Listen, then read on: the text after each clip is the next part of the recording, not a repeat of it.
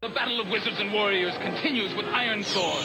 The evil wizard Malkil will take the shape of the earth, wind, water, and fire. Farewell!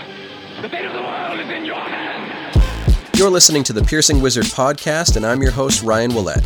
I'm a professional body piercer with 20 years experience. I travel around the world teaching technique and safety classes, and I'm a member of the Association of Professional Piercers. Listen in as I talk to my friends and colleagues about our industry so we can all stay sharp.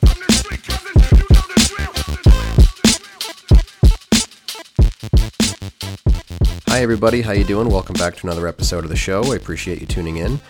This week is going to be kind of a year-end recap for 2018 rather than an interview show. So I just wanted to say happy holidays, whatever holiday you choose to celebrate, or if you don't really celebrate any holidays at all, happy end of the year. I'm going to be kind of doing a little recap of some of the things that happened for me over the course of 2018, and I put a Google form online for some anonymous questions. I'll be talking about some of those subjects as well. First off, I really just wanted to talk about my private seminars and say a huge thank you to everyone who took the time to come out to one of them this year.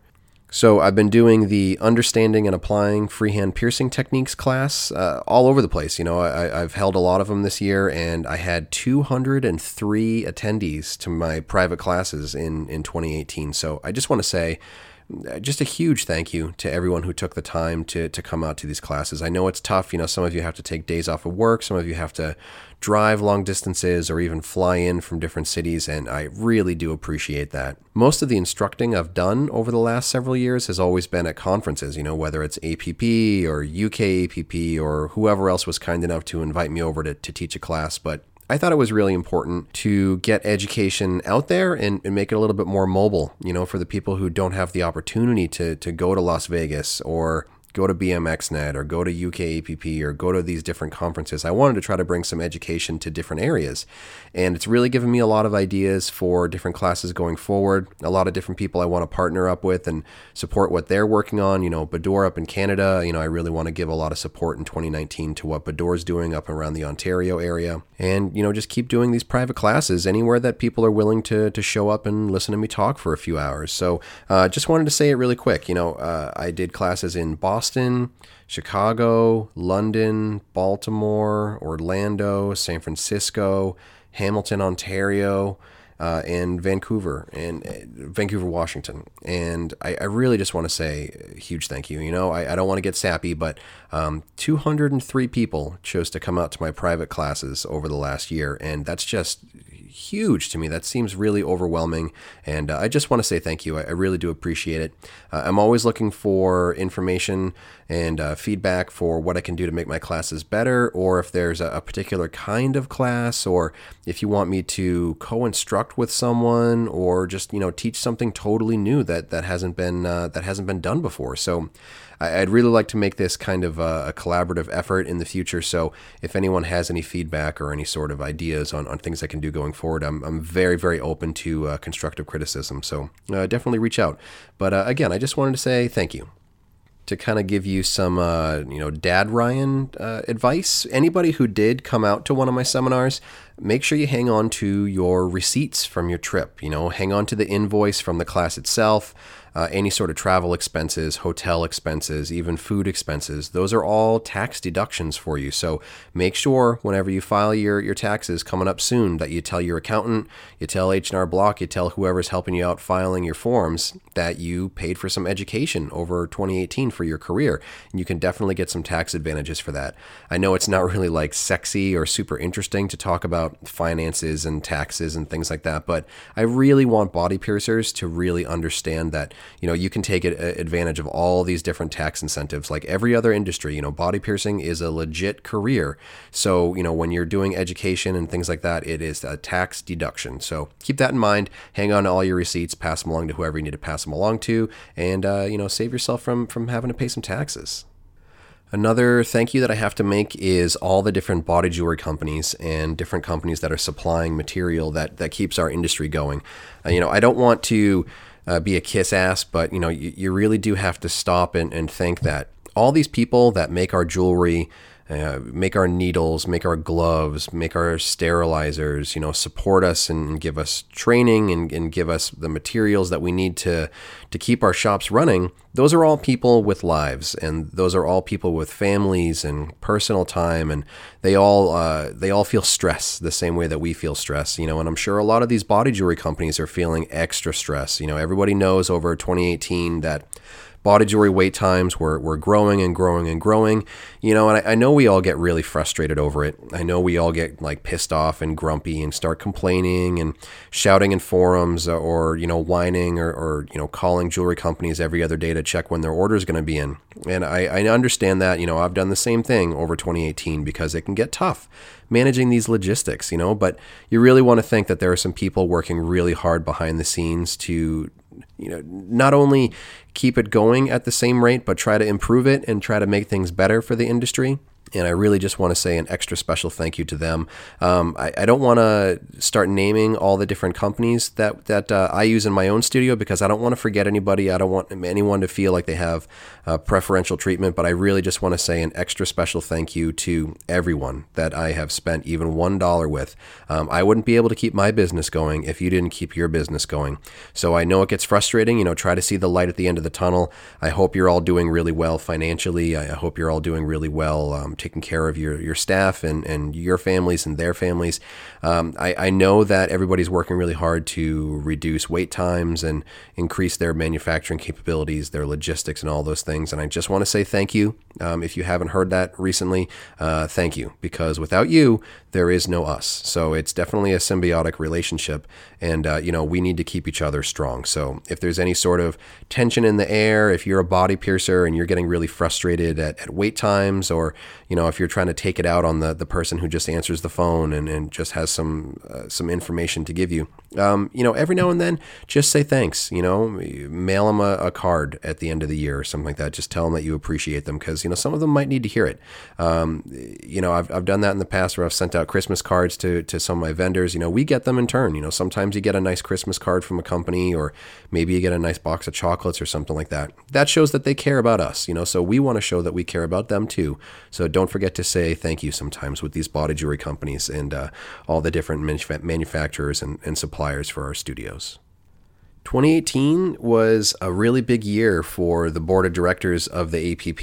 We had a ton of really hard work to do, all different kinds of really serious real world issues. It wasn't even just about body piercing and body piercing, health, safety, and education. It was dealing with society issues, harassment or biases and all different kinds of things. And I really just want to say that I'm very proud to have been able to serve on the board of directors for the APP, particularly with the other people who are on the board, all super impressive professionals. I learned a lot, personally and professionally.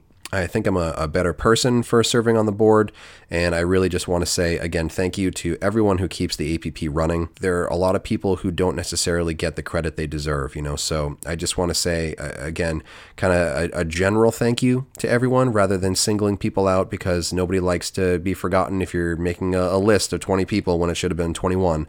So I just want to say, thank you to everyone. There are a lot of people working in offices and taking time away from their families and taking time away from their businesses, volunteering their time to be on the board of directors, to be on all the different committees of the APP, to do all the different volunteer work behind the scenes that goes into making the world's largest body piercing conference and putting out a quarterly newsletter and maintaining a website and maintaining social media presence and looking at all the different people that apply for membership and just having to process all those different videos and applications and then monitor membership, make sure that any sort of complaints are listened to and acted upon, new policies written and enforced, all these different things. It is such a mountain of work. When I was coming up in this industry, I would always look at the board of directors as just, oh, that's a well-known piercer, and they're teaching in a class or something like that, or maybe they're saying, okay, well, we should do X, Y, or Z at conference, and I kind of thought that that's where it began and ended. And then when I got the opportunity to be on the board and seeing how the sausage is made, seeing behind the curtain, and just really understanding and appreciating the sheer volume of work that goes on by a very small amount of volunteers. It's super impressive.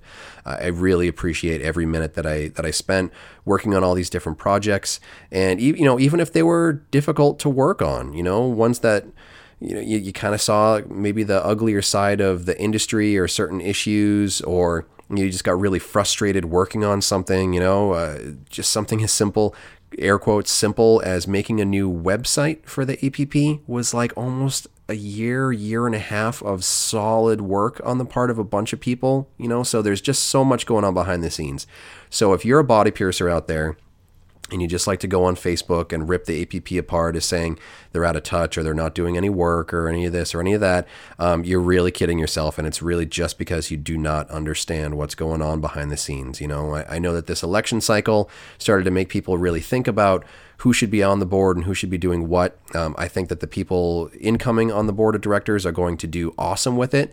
I just hope they're ready for the sheer volume of work. I'm sure they are, because they're all, proven individuals who get a lot of work done. But, just for everybody else out there who votes in elections or, talks about, thank you for nominating me, it's such an honor. You really have to understand what the weight and the consequences of you accepting nominations and running for the board or even voting for someone on the board. Like, it's serious work. It's serious adult work, even if we work in an industry where we're trying to avoid serious adult work. So huge props to everyone behind the scenes for the APP. Huge props to all the members out there, especially the new members in 2018. I'm sure it was a mountain that you had to move to become a member. It's really hard work. Sometimes you're changing your studios, you're changing your lifestyles, you're changing your jewelry selections, you're changing your relationships with your staff, to make it happen. And I definitely appreciate all your hard work. And I want to say welcome to the APP. Time to roll up your sleeves and do some more work with us. But I'm really excited to see where the APP goes in 2019, even if I'm not going to be on the board of directors at the end of the year. This show itself has been kind of a love-hate relationship for me over 2018. If you've been listening to the show for a while and you listen kind of consistently, you can hear kind of the ups and downs of my enthusiasm with it. I really do like the show. I'm bordering on love the show sometimes, and it really makes me feel like I'm doing something of value when I talk to other body piercers, or I hear them talking to each other and say that they got any sort of information at all off the show. So I know that each show you might not get your money's worth for the entire hour or however long the episodes are, but even if there's just one little minute, even if there's just one little statement that helps out a body piercer out there, then I think it was worth all of the time and all of the effort. So thank you for listening. I know I say that usually every show, but I really just want to drive home that fact that I wouldn't be doing this show if there weren't people out there listening to the show. So thank you for taking the time out of your day, out of your week, out of whatever your routine is, and actually stopping and listening to some cheesy podcast from some dude in New Hampshire that you may or may not actually know. I really do appreciate it. And I am up to 40,000 listens on my podcast, which I am overwhelmed by. Doubly so when you think that those don't even include Spotify listens. So I've got 40,000 listens on every platform, not including Spotify. Spotify has this weird thing where they kind of like re-upload your track from your server, and then they have their own like internal logistics and analytics and all that stuff that I actually don't have access to. So I have no idea how many people actually listen to my show on Spotify. I know that before my show went on Spotify, I was getting something like 1,000 listens a week on all my other providers, whether it was Stitcher or Apple Podcasts or wherever else people listen to podcasts. But then when I switched over to Spotify as one of my main hosts, I lost the analytics for that. And I'd say that the listenership dipped a little bit as far as the other analytics, because I think so many people were jumping over to Spotify. But I don't really know how many people are over on Spotify. I'll assume it's a good handful. But with all the other platforms, I've got 40,000 listens.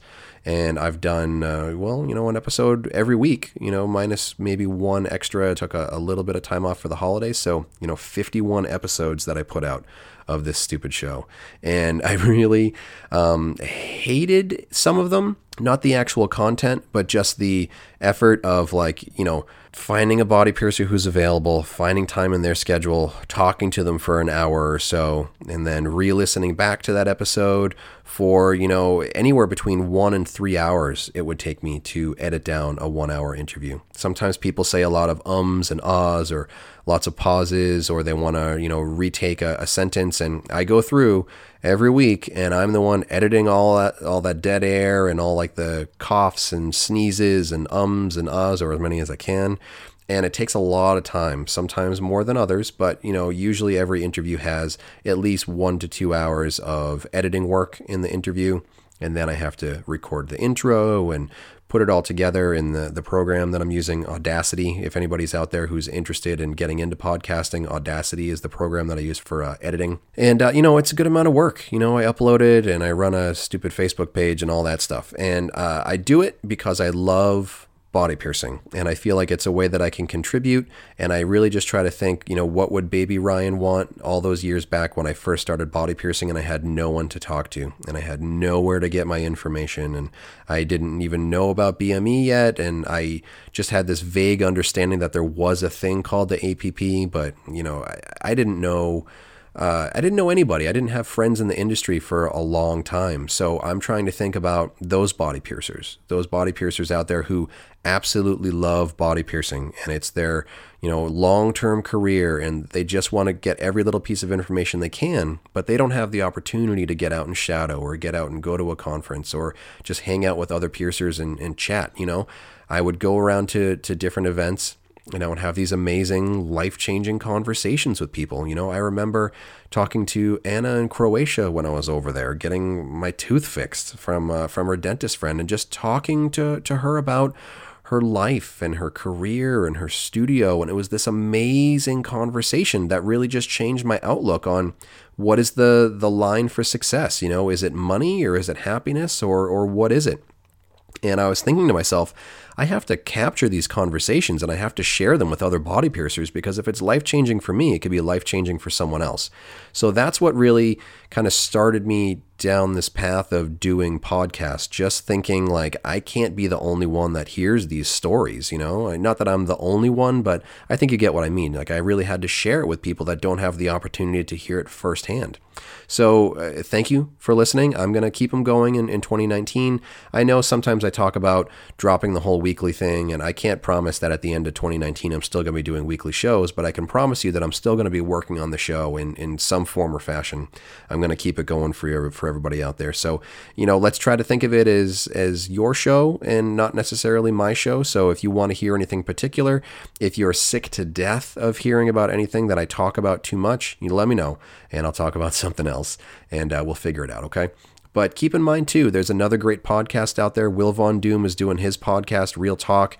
Talks about some really serious issues, talks about with some really serious piercers, and has a lot of fun on the show, too. So if you're into this whole podcast idea, give Will's podcast a shot, too. Real Talk, a piercing podcast with Will Von Doom. I'm sure you can get it on all the same platforms. And then Luis Garcia also has his video posts on YouTube. I'm not sure how frequently he's doing them, but I know that Luis is just a fountain of information, and he's very sassy and Cuban. So listen to his information too, and you can learn a lot just by hearing a bunch of crotchety old timers blabber on about their job. Another project I was working on in 2018 was the New Hampshire Body Art Advisory Panel, another volunteer position. It's basically myself and 2 other body art practitioners from New Hampshire, and we basically just advise the state about what their regulations should be. And it's been an amazing experience. It's been a really dry, bureaucratic experience, but it's been really beneficial to me and to the state itself, just being able to understand the process a little bit better. And thankfully, I just want to say a big thank you to Catherine, who's the head of our panel. And Catherine is really engaged, does a lot of work with cosmetology and aesthetics and things like that, and knows all that stuff backwards and forwards, but she'll probably admit too, she doesn't know as much about body art as she might like. And that's really the same case with just about everybody else who's a regulator for body art in New Hampshire. They don't really understand our industry. So we have to work against a lot of preconceived notions.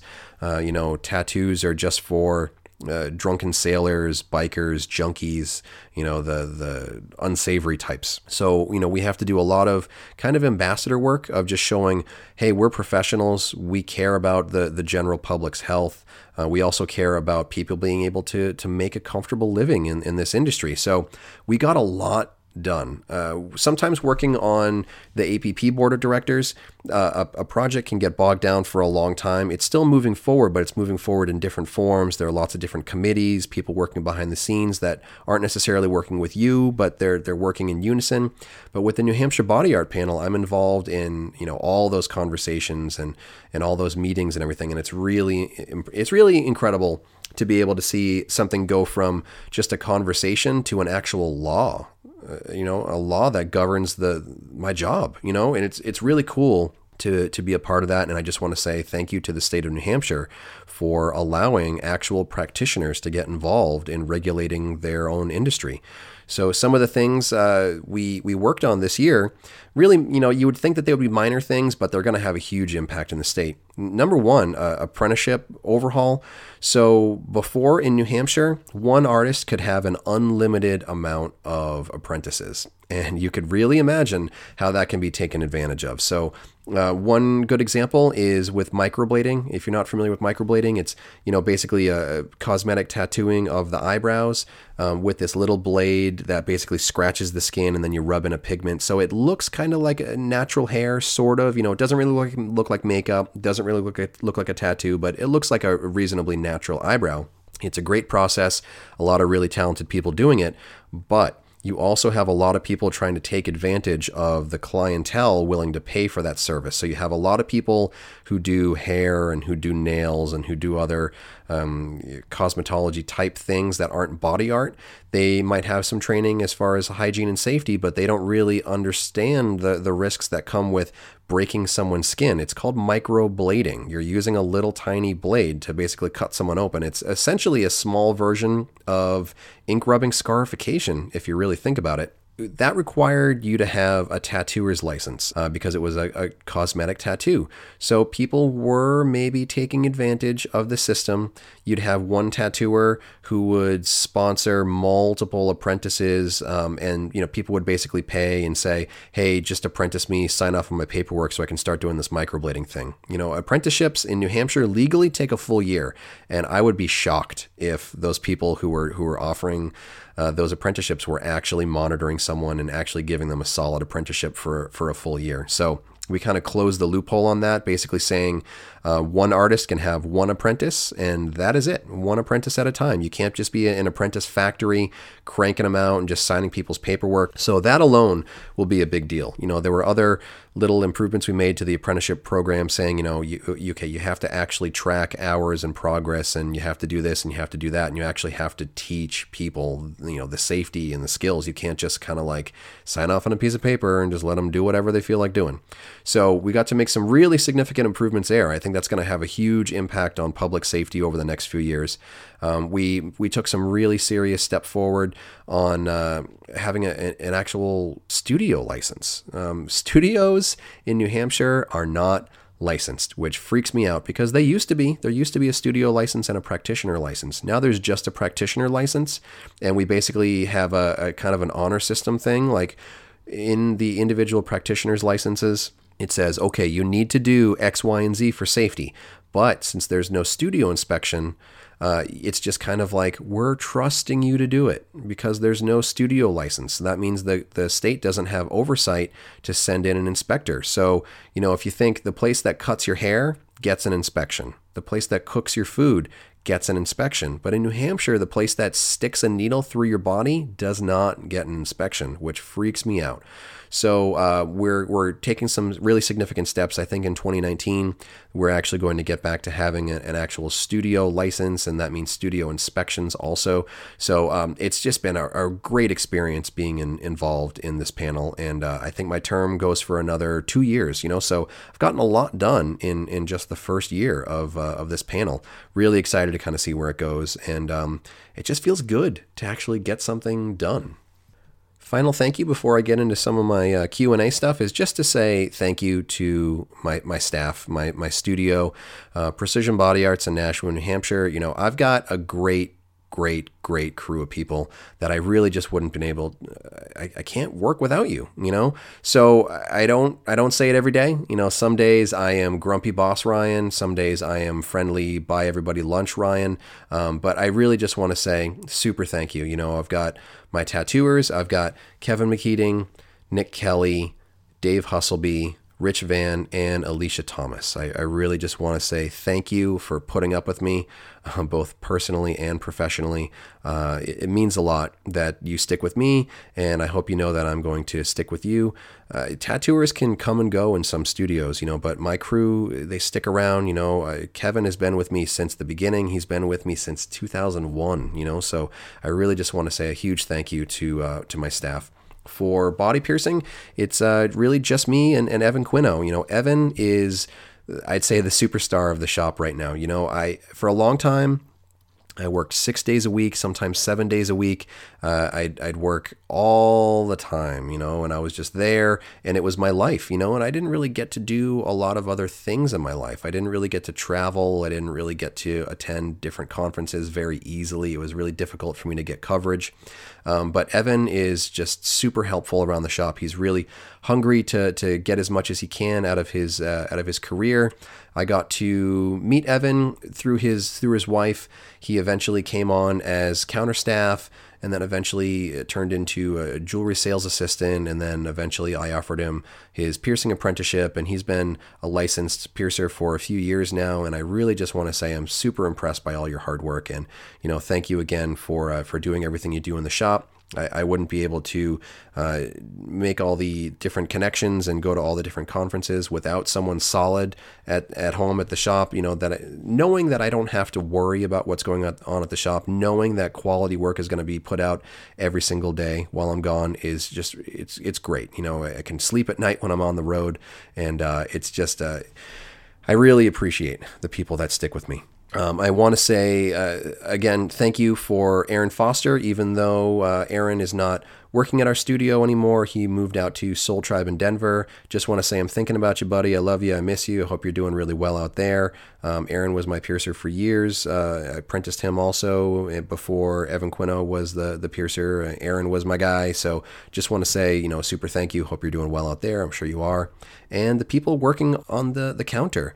I've got Emily Vassar, I've got Sam Kelly. They do such a huge amount of work, and they care about the work too, So I know that every now and then, you kind of kick back and you relax and you have an easy day, and that's exactly what I would expect if it's slow, but when something needs to get done, they get the work done, and it's great, and I really appreciate them. I've got Rob, my new guy, doing jewelry stuff right now, and who knows, he might get some opportunities in the future. So really just want to say, thank you to everyone on staff. I really do appreciate you, and I wouldn't be able to keep the shop going without you, and I don't think I'd want to either. I think it's really cool to have more of a family vibe than just kind of like a staff and employer kind of vibe. So thanks for putting up with me. Okay, so now that I've gotten all the boring stuff out of the way, all the different thank yous and year-end stuff, if you're still listening, I've got some Q&A for you. So again, thank you to everyone who submitted a question on that Google form. You can still find it online. It's still on the Piercing Wizard Podcast website. It's still on the Piercing Wizard Podcast Facebook page. So if you do want to ask a question in the future, it'll still be available. I'll still get the alerts. I can still talk about stuff on the show. But I'm going to talk about a few now that I just got recently. The first question I want to answer is, what do you wish all your piercing clients would do to make things easier for you? Well, that's kind of a leading question. I don't really think that the clients are doing the wrong thing. I don't want to make a business or try to make clients feel like they have to know everything before they walk through the door. It certainly helps, when clients have certain little things, done. Like etiquette is a huge thing, Just think when you go into any store, smile, be polite, don't be rude, little stuff like that, just don't be a jerk in general. That's great. And I'd love to say that every client is the most amazing person ever, and most of them really are. Every now and then you get a kind of a rotten tomato where someone's having a bad day or someone's a little bit grumpy, and that can be a little bit tough. But, I'm sure that I'm that client a lot of times going into a store. I don't want to have that expectation that everybody is going to be a perfect angel when I'm sometimes a dick in a store too. So I think the best things that clients can do is just have a good concept of what you want to get done or what you specifically don't want to get done. You know, you don't have to know the name for everything, but at least having an idea of, let's say, like if it's on your ear, you know, what part of the ear, just so that you can describe something to me. And that's when it's great to just, you know, you can bring in a picture from Instagram or from Pinterest and point, but it can get a little bit frustrating when someone says, okay, I want a rook piercing, and they just kind of point at their ear, but they're not actually talking about a rook piercing. They're talking about maybe a tragus piercing or a daith piercing or a conch piercing or a whatever piercing, you know? So if you don't know the name, try not to fake it. Try not to say the name if you're not sure what the name is. And, you know, maybe just kind of talk to the piercer a little bit and, oh, you know, I'm not sure. Is this called the rook? Or, you know, this is what I'm looking for. That kind of stuff can be really helpful and really beneficial to make sure that you get on the same page sooner rather than later, you know. Other than that, it's really just, you know, try to keep in mind that certain shops have certain policies that they need you to abide by. You know, IDs are a really good example. I'd say the most frequent frustration that clients unload on me is not knowing that they need certain paperwork when they bring in a minor for a piercing. And I completely sympathize with that. You know, people aren't psychics. And sometimes if they don't ask a question, we might not be giving them a certain kind of information, you know, but when people come in and they just get angry that we're trying to be professionals and verify that you are the parent of a child or the guardian of a child before we pierce them, you know, that's part of safety, you know, so just understand that sometimes, you know, we have to have a zero tolerance policy, you know, and that's really going to be for IDs. If you don't have an ID as a minor, if you don't have the birth certificate that we legally need, please try not to take it out on us. Definitely try not to take it out on my front counter staff, because that's not going to go well for you. But, you know, just try to keep in mind that, you know, we say no for a reason sometimes, and it's not because we don't like you. It's because we have to say no, because the state or whatever governing body requires us to say no. You know, we need certain documents. We need certain things. We have certain age limits on different things. And just please keep in mind that we're doing that for safety reasons. The other just huge thing that I would want clients to not necessarily know, but just be open to is, you know, services and products carry a cost with them, you know, and I'm sure that if you take the time, especially as a client, if you take the time to listen to something like a body piercing podcast, you're probably going to be in that category of well-informed client already. But keep in mind that, you know, if someone's charging $25 for a piercing and someone else is charging $100 for a piercing, there's probably going to be a big difference in the service that they offer. So just be open to that. I would certainly hope that there aren't body piercers out there unnecessarily charging huge amounts of money for body piercing, you know, ripping people off, things like that. So just realize that, you know, it costs a little bit more money to have a really nice sterilizer and to offer really nice jewelry and to have a well-trained body piercer. You know, it costs a lot of money to take those seminars or to go out to those conferences or to, you know, go to another town and shadow or something like that. So realize that people charge what they're worth in most situations. And if it's a higher price tag, that usually means that it's either really fancy jewelry or a really fancy shop or a really experienced body piercer or a combination of those things. So that's really what I would like clients to keep in mind and know. Other than that, it falls on the body piercer to give the clients information. You shouldn't be requiring a client to read an encyclopedia before they walk through their door. Don't be a jerk. You're not an expert on half the things that you buy either. So, you know, trust that the person's going to come in with good intentions, and then you want to be a professional and you want to give them all the information that they might need. So if someone comes in and they don't know what the name of the piercing is in their ear, you don't say, "Oh, well, that's a rook. You're dumb." Nah.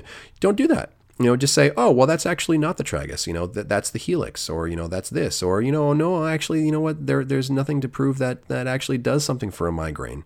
So, you know, I would love to offer that as a nice looking piercing, but we don't offer a body piercing for any sort of medical reason." Stuff like that.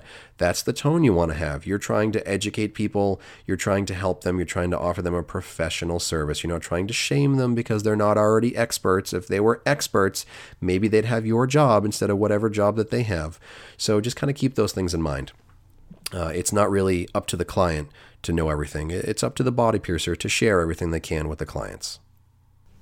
This next one, it might be a little bit difficult to answer in just audio only. A lot of times when I'm answering questions for body piercers, I draw out these horrible sketches that I call rhiograms. I am not a tattooer for a reason. I don't have artistic ability, not in the way that other people do that have gifts or skills.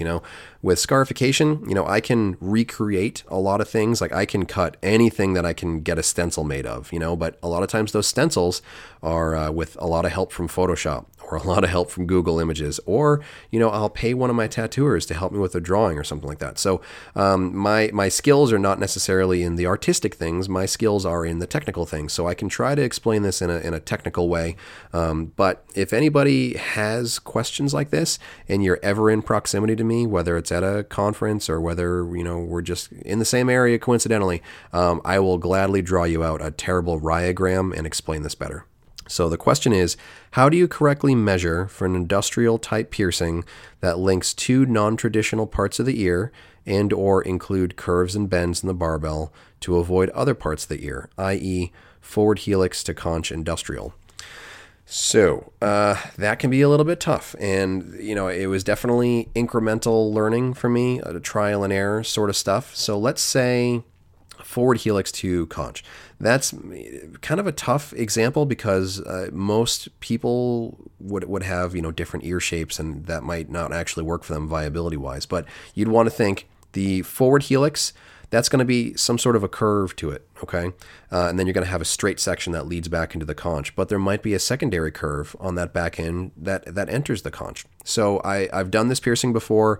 I've probably got some pictures on social media of it. My old technique years and years ago, when I didn't really have the opportunity to have a lot of jewelry in stock in my studio, I would just have long barbells, and then I would take bending tools, usually brass jaw bending tools, or I would wrap the bending tool in gauze or vinyl tape or something like that to avoid scratching the jewelry.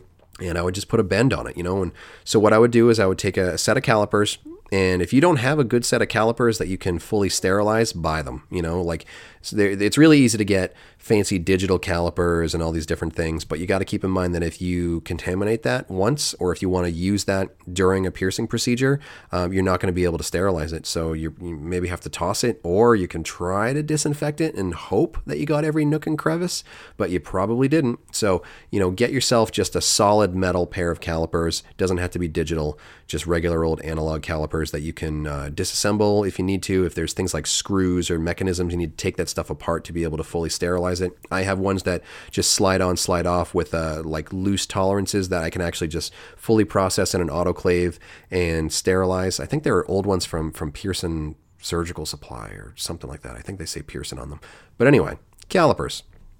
You would just basically open up the calipers and measure from point A to point B. And that's kind of your starting point, So if you think the forward helix to the back of the conch is, let's say, 1.25 inches, okay? But you're going to be involving a little bit of extra room for any sort of swelling. You're going to have a little bit of extra length for any sort of bends you have to put on it. So maybe you'd start with like a 1.5 inch barbell. You can put a bend on it. You can do this and that.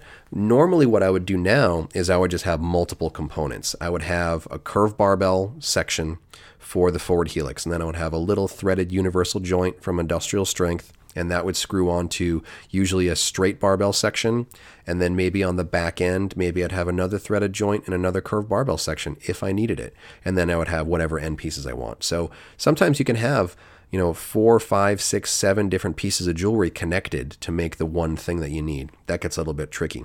If you have the luxury of dealing with existing piercings, you can actually just take something like craft wire, and you can take craft wire, smooth off the ends after you cut it so there aren't any sharp burrs. You don't want to scratch anybody, but you can just take that craft wire and you can just put it through their piercings, and you can bend it.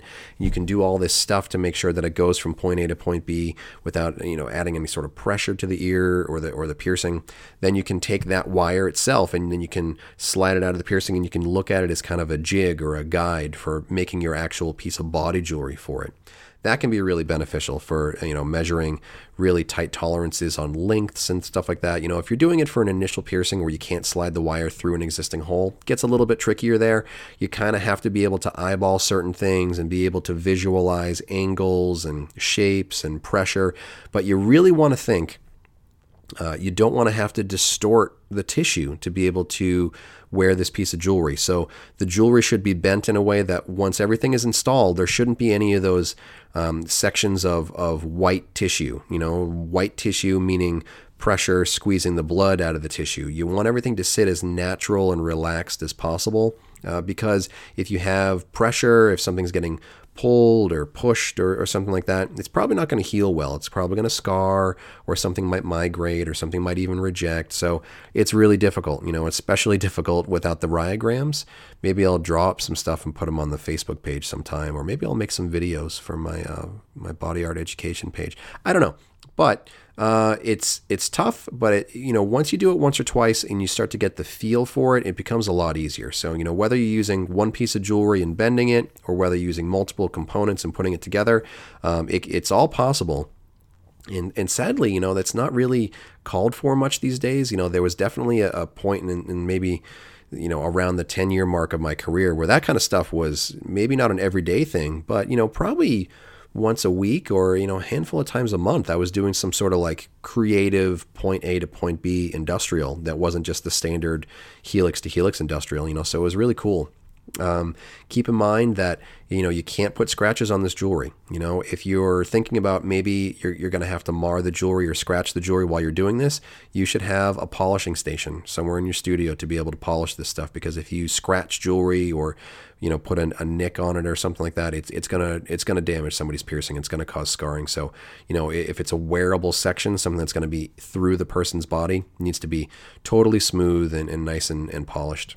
You can also kind of cheat a little bit, where you can do something like commercially pure titanium, which is a really soft metal, and they can thread it just like other titanium pieces. So you can get one barbell and you can bend it. Sometimes you can even just bend it by hand, and you can have it go from point A to point B, and you can do some really creative, interesting stuff with that. And I would really love to see that come back as a trend.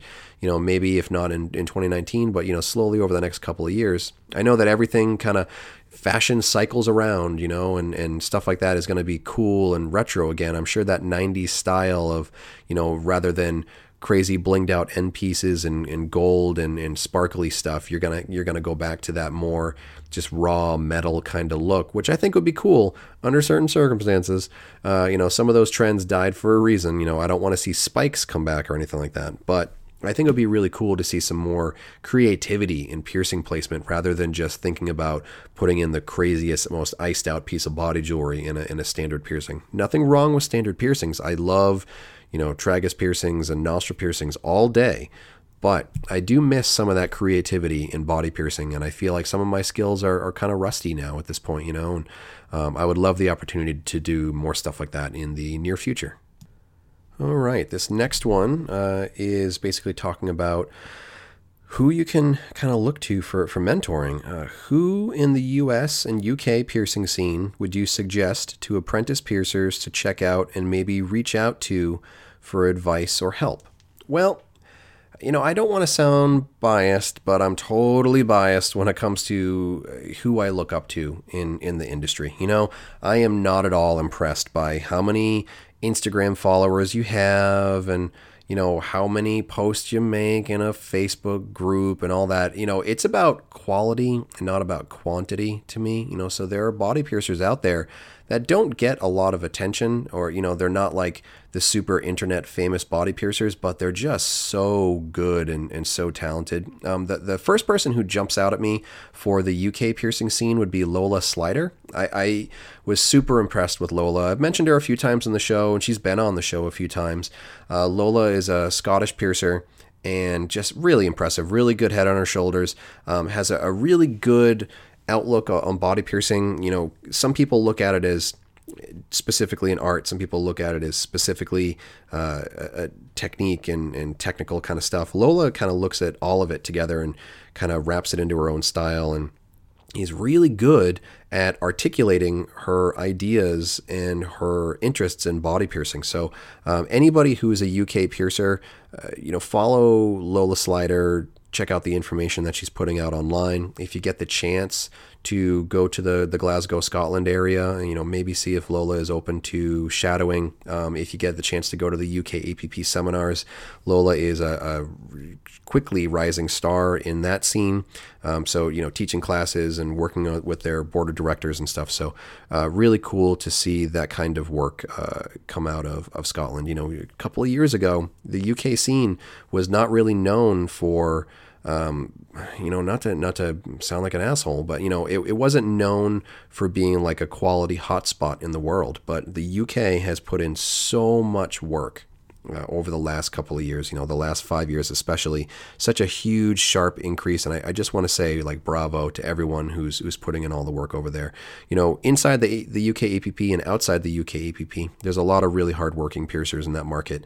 And I just want to say, way to go. For Europe, let me think off the top of my head. There's Jane Absinthe in Germany. Jane has been someone that I've known for a while through the BMXNet conference and has been really pushing for higher standards. There's Cass Williams in the Netherlands. There's Andre Nalin in Germany also. Charlie LeBeau in the UK, Mike Hill in the UK. There are a lot of really impressive piercers in that whole area, So if you're in that area, try not to look at it as you're just trying to find like one superstar to listen to and worship or something like that. Really just kind of get involved in the community and get involved in the scene and, start talking to the people that you agree with. If you see someone with a good opinion and a good attitude, especially, talk to those people and encourage discussion. But watch out for the people that are jerks, because they're going to be jerks worldwide. And, I know that can be kind of a challenge for people in Europe and in the UK too. Sometimes one wet blanket in a forum just kind of kills everybody's conversation. So, try to be a source of positivity when it comes to these things. But again, it's not all about Instagram followers. It's just about a good outlook and good information and sharing. When it comes to the U.S., oh man, there's too many to list, really. So I kind of don't even want to go there. There are so many piercers in the U.S. And so many competing egos in the U.S. that it's like, maybe just look to Canada or something like that. U.S. piercers are great. But U.S. piercers can also be a little bit spoiled. So if you're an apprentice piercer, I think it should be more about who can you get to in your area. It doesn't necessarily have to be, again, going to Instagram and looking who has the most followers, because you might end up with someone who just doesn't know what they're doing, but they're paying for a bunch of followers. Try to think about who's in your area, who you can drive a couple of hours to have a cup of coffee with or shadow or something like that. There are so many awesome body piercers in the U.S. that it's kind of pointless to try to just like call out one or two. But there are hundreds of APP members around the U.S. at this point. So you can just go to safepiercing.org, type in your zip code, and you can see all the closest members to you, and then maybe just reach out to one of them and talk to them and say, hey, I'm an apprentice, or I'm a newer piercer, or I never really had a lot of mentoring. Would it be cool if I came to hang out with you for a little while and just kind of like shoot the breeze? You can get into forums and all that stuff too, but I would really like in 2019 to see people make more personal connections, get off of Facebook a little bit and start to actually get out there in the world, get into other studios, whether it's the one down the street or whether it's one a state away, and just make some friends, look people in the eye, shake their hand, talk to them as a human being. Facebook is getting pretty toxic, and it's getting to be a pretty big turnoff for me. So many people go on there and they just want to be like, a show off or a social justice warrior or something like that. And they're not actually really contributing anything positive. They just want people to be paying attention to them, and that's not really what I want to try to encourage with body piercers who are looking for information. So get out there. There's a ton of amazing body piercers, and, try to meet them face to face if you can. Okay, wise guys, I'm sure this next one was meant to be a joke. What are you wearing? Okay, so you know what I'm going to do? I'm going to talk about the body jewelry I'm wearing. How's that? When I first started piercing, or you know what, even let me take it back a little bit that. When I first started getting body jewelry, I remember I just wore crap. I wore whatever I could shove through a piercing in my body, So I wore a lot of crappy earrings when I was a kid, the kind of stuff that you would get at just a jewelry store, the stuff that would like rot or turn green or gray when you wore it for too long. Then I remember the first couple of pieces of body jewelry I got to buy. Oh my God, I could get a captive bead ring for this or that. And so there was this generation of my body piercings where it was really just about having something to keep the piercing open. And then I think when I started to get like a little bit more exposed to body jewelry and what was available, I happened to be a very goth individual at the time. So I wore a lot of like black PVD coated, externally threaded jewelry. And you can almost see that as like the phases of a body piercer. It's like, okay, they're wearing Who Cares jewelry, and then they want to go with the theme. So they're wearing all black jewelry and it's PVD coated that can chip, and it's just not great stuff. PVD coating is basically like plated jewelry. But it was black and it was badass or whatever. And I wore stuff that was just way too big and gaudy and just obnoxious looking. Then I had the generation where I was like, all right, I'm carrying a lot of internal thread titanium jewelry in my shop, so that's what I want to start wearing so clients can see me wearing it. So then I had this whole generation of like purple gems and copper anodized titanium and all this stuff. And then, after years, when I got to the point where my shop was a little bit stronger and I was starting to carry a lot more gold, there's that same kind of mentality of, I'm going to switch over to a lot more of the stuff that I'm selling now. So, gold. And now I'm wearing rose gold and everything. So everything from the neck up, it's all pretty much rose gold in all my different piercings. I try to wear nice gemstones and stuff like that, just so that when clients look at me, they see that I take jewelry seriously, and then that helps them to take jewelry more seriously. And that's an important part of your studio. You have to wear it if you want to be able to sell it. Nobody walks into a really expensive clothing store and buys those really expensive clothes from someone wearing, crap that they bought at Walmart or, some t-shirt, something like that. So dream it and be it kind of thing, and live the lifestyle that you want to push on other people. Everything neck down is really just all titanium stuff, a lot of big like chunky jewelry. I'm still very like 90s style in my jewelry. If I can stretch it and I can wear a giant piece of jewelry in it, that's what I'm gonna do. But from the neck up, it's all business professional. But from the neck down, it's all like 90s giant jewelry mess basically. But thank you for that sarcastic question about what am I wearing. As far as like clothing, I'm wearing pajamas and a hoodie right now because I'm at home and fuck it. This next one is, what do you see happening / want to see happen in the next 12 months for the piercing industry?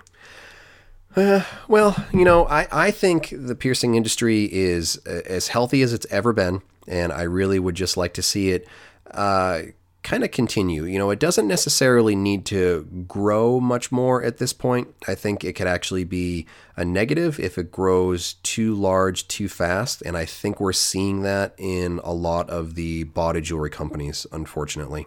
It was a very organic, natural growth for years and years and years. It was like this kind of trickle sort of thing, there'd be this slow growth of APP members and piercers that were kind of moving from one tier of jewelry to another tier of jewelry kind of organically, step by step by step by step. And that's really how I modeled my career. It was, do as much as you can now, try not to shoot for the moon or anything, have a long-term goal. You don't have to do everything right now. That's unsustainable for a lot of different businesses.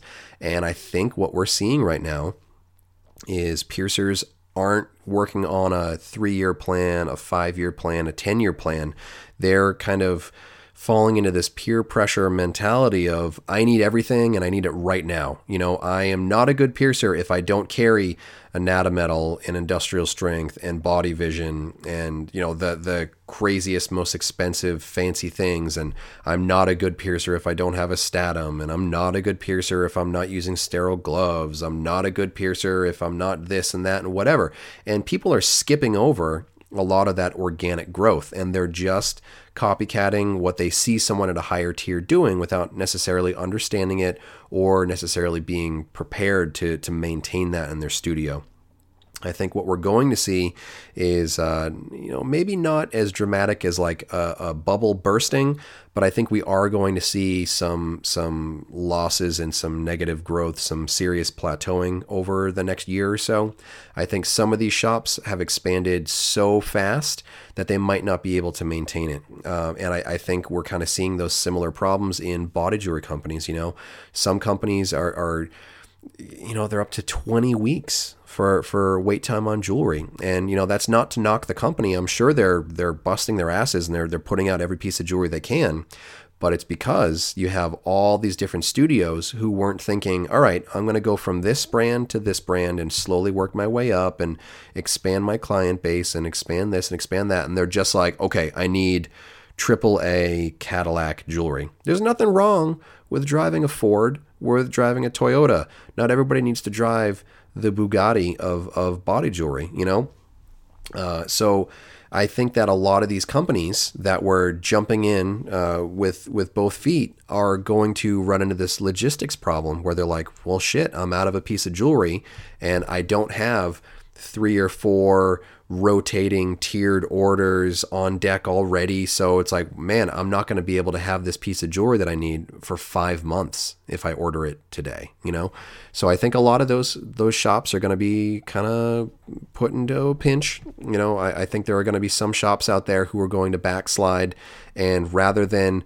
slowly working down and saying, okay, what's another acceptable quality of jewelry, a manufacturer that I can work with? I think some of those shops, when they don't have immediate success and, have logistics they can keep up with easily, I think they might backslide, and they might start dropping down to external thread jewelry again, or, maybe not maintaining the subscription on their weekly spore tests or, stuff like that. It's a serious deal if someone tries to run before they can walk and they just can't maintain it, So I see that happening. I don't know that it's going to be wide scale. Maybe it'll just be a few shops, but I want everybody to kind of pay attention out there to trends. You don't have to just follow the leader. Sometimes you can create your own path. That's what I would really like to see people doing is, less of a herd kind of mentality and finding what's appropriate for their studio, I think would be the best thing over the next 12 months. For me, I've got another 4 or 5 months on the APP board of directors. Once conference wraps up, that will be the official changeover where I'm not on the board anymore. And after that, I don't really have it all worked out, but I think the majority of my free time in 2019 is going to be filled up with me doing my private seminars. I know I've talked about it a lot. You can go to precisionbodyarts.com/seminars. You can follow Body Art Education by Ryan Willett on Facebook. And I really think that's going to be my thing. I would really love to be able to maybe make some big, bold moves, maybe have it be something a little bit larger scale than just me teaching one subject for one day. Maybe if there are other markets that aren't being serviced by their own conference, maybe I could try to put on something with, more than one instructor or maybe more than one day or something like that, So I would love to kind of take a bite out of that apple. I don't want to overdo it, though. I don't want to offer more than is desired by a local market. I definitely don't want to just try to suck up all the oxygen in the world either. I want to encourage other people to offer their own education for local markets, especially outside of the U.S. I don't think that the U.S. should have a monopoly on everything in the world, body art education included. So I would like to see some more people offering their own organizations, offering their own conferences. I think there's some amazing work being done in Spain, in Russia, in Scandinavia, in Germany, in South America, and Central America. And, I see probably Australia being a big growth market in the future. Wink, wink out there to Daniel. And, I think 2019 is going to be a kick-ass year for the body piercing industry. As long as people can just kind of keep their wits about them. What I could definitely tell you what I don't want to see happen in 2019 is more of this Facebook bullshit. The whole like call out culture, I'm done with it. I'm going to be really polite and professional while I'm still on the board of directors. But once I'm off the board of directors, if someone does something shitty or says something shitty or is just a shitty shithole shitbag of a person, I'm just going to drop them from my life. I'm not going to do that whole call out culture thing of like, hey, everybody on Facebook, sick 'em, if somebody earned just like, being put onto an ice raft and pushed out into the ocean, then so be it. I just want to drop negative, toxic people from my life. And if that means that they're a piercing professional, then whatever, take care of each other. It's not a game of gotcha. You don't have to win on points, be a nice person. Sure. Yeah. If you see somebody being dangerous, you can do something to help other people. But I can tell you one of the least effective ways to help other people is just by whining about it on Facebook and being like, oh, nobody's doing this hard work that I'm going to complain about. How about you just log off of Facebook and you do the work yourself? If you don't like something going on, change it. If you don't like something in the APP, get involved, be an instructor, submit a proposal, write an article, run for the board of directors, get on a committee. If you don't want to do that, stop complaining. Basically, if you don't want to help, then you're just another negative person in the industry. So maybe think about that. Maybe think about 2019 as being the year where we actually make friendships instead of just tearing people apart. If you think that you're a good body piercer, the way you prove it is not by shitting on other body piercers and trying to tell them that they're terrible. The way to prove that you're a good body piercer is by mentoring someone and reaching out. Especially reaching out to someone that you don't know well. And if you see someone putting out not great work online, don't just call them out in a forum and be a jerk about it.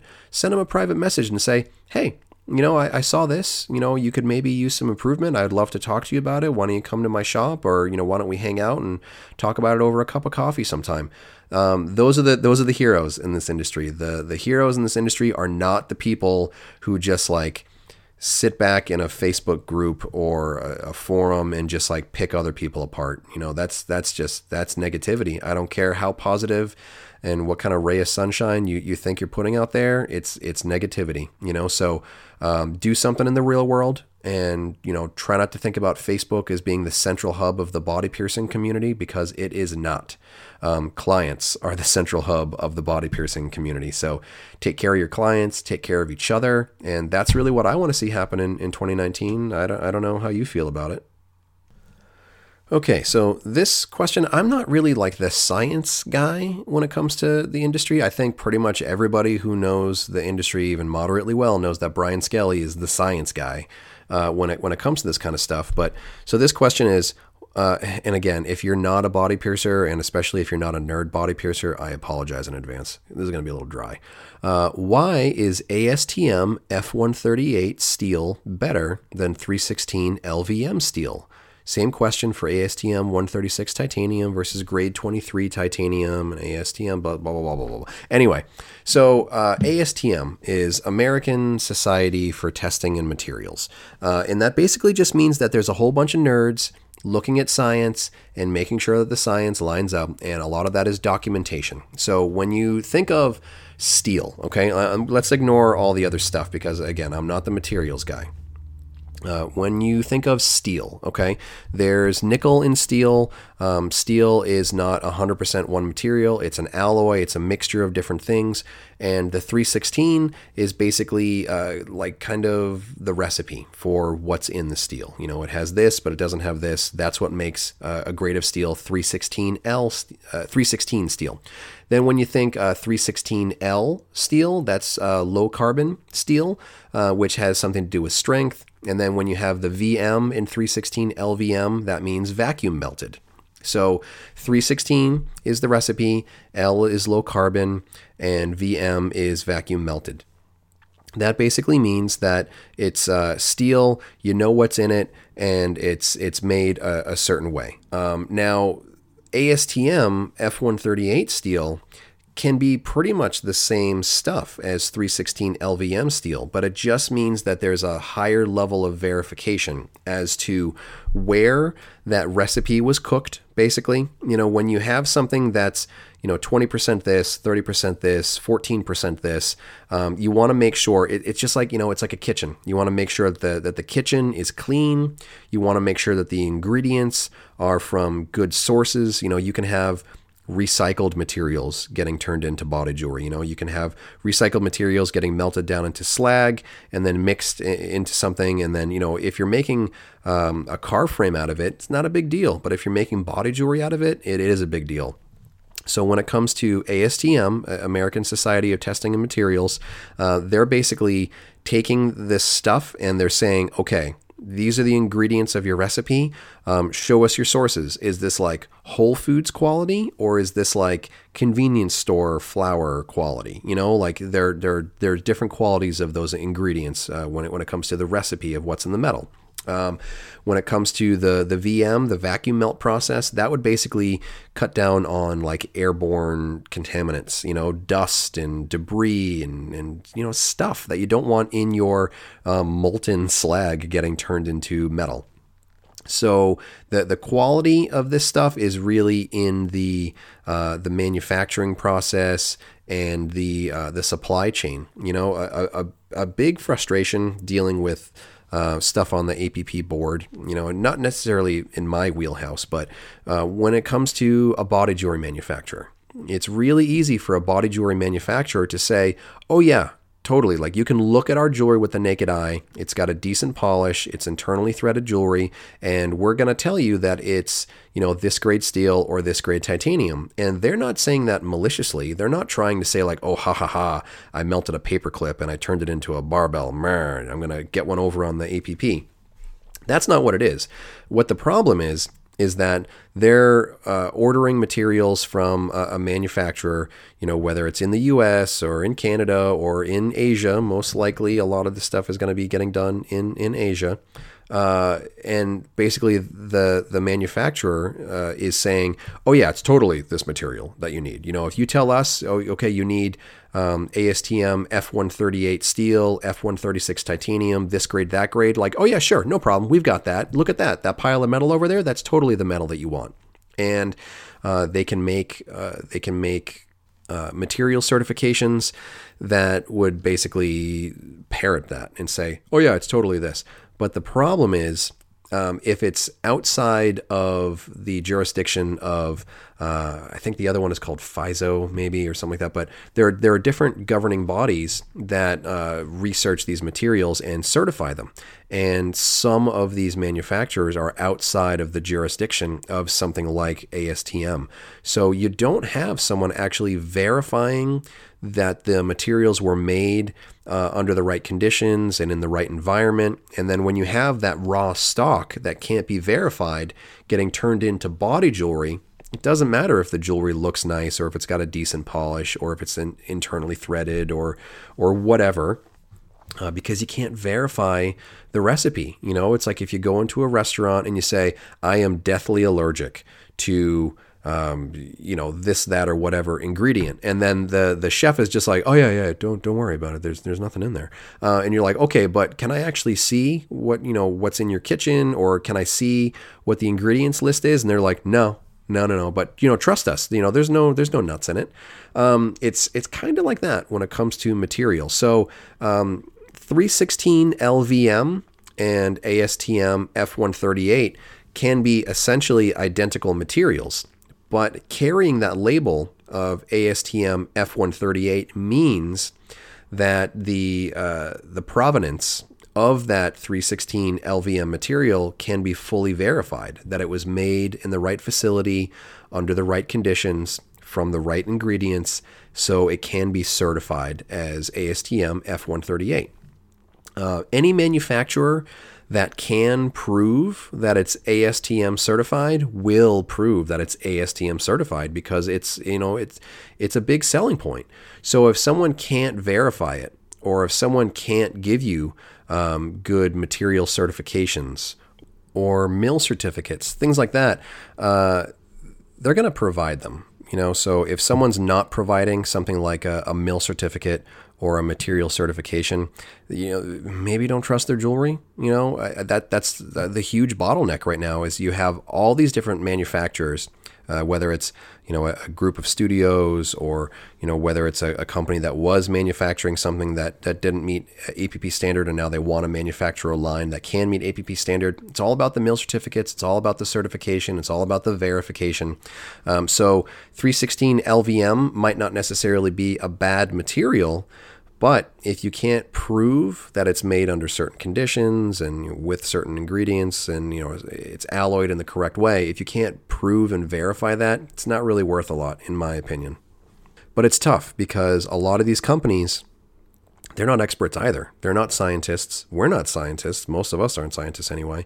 So it's a lot of it is trust. And for me, you can trust ASTM mill certificates. You can trust that verification. You can't necessarily trust some just random mill certificate that was issued in China and their testing is all in-house. It's not third-party verified, things like that. So you can get a little apprehensive, justifiably. So it might not necessarily be bad jewelry, but you also can't necessarily prove that it's good jewelry. So it gets a little bit tough. There are all different kinds of classes and articles and information you can read online. The majority of it is written by Brian Skelly. He's involved with the ASTM pretty heavily. His information is definitely reliable and verifiable, most importantly. But for me, a lot of it is, I kind of just repeat the information that I hear the smarter people talk about. I don't want to make it seem like I am like the science mind when it comes to body piercing. I trust verification, and ASTM verification is something you can definitely bank on. So I think that's going to kind of wrap it up for this 2018 episode of the Piercing Wizard podcast. I've got some episodes already recorded for 2019. I've got a couple more planned also, so I'm going to keep this train rolling for you. Again, thank you so much for paying attention to all the stupid crap that I put out. I really appreciate you taking the time to listen. Any sort of like social media interaction you do, telling other body piercers that the show exists or sharing it or, just subscribing, little stuff like that makes me feel so happy that I can't really put it into words. I just want to say, take the time to reach out to the people you care about, whether it's for New Year's or just, over the course of the year. The people that you care about, tell them that you care about them. There are a lot of people in my life where, I haven't been a great friend in 2018. I definitely, have had some struggles with my personal relationships, and I'm going to try to, be the best person I can in 2019. All you can do is try. I'm not about to make any sort of promises. And, I would encourage you all to do the same. Just take care of each other, be kind to each other, be a source of inspiration. Try not to be a show-off, be a mentor, make some friends, make some connections. Let's keep this industry going. The people out there listening could potentially be the future, of the industry. You could be the APP president someday. You could be the person teaching classes at conference someday. It just takes hard work.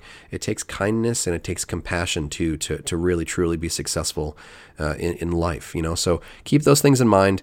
I'm getting all sappy. Thank you for just, being out there. I appreciate every kind thing you've said. I also appreciate every not kind thing you've said because it makes me be better at what I'm doing.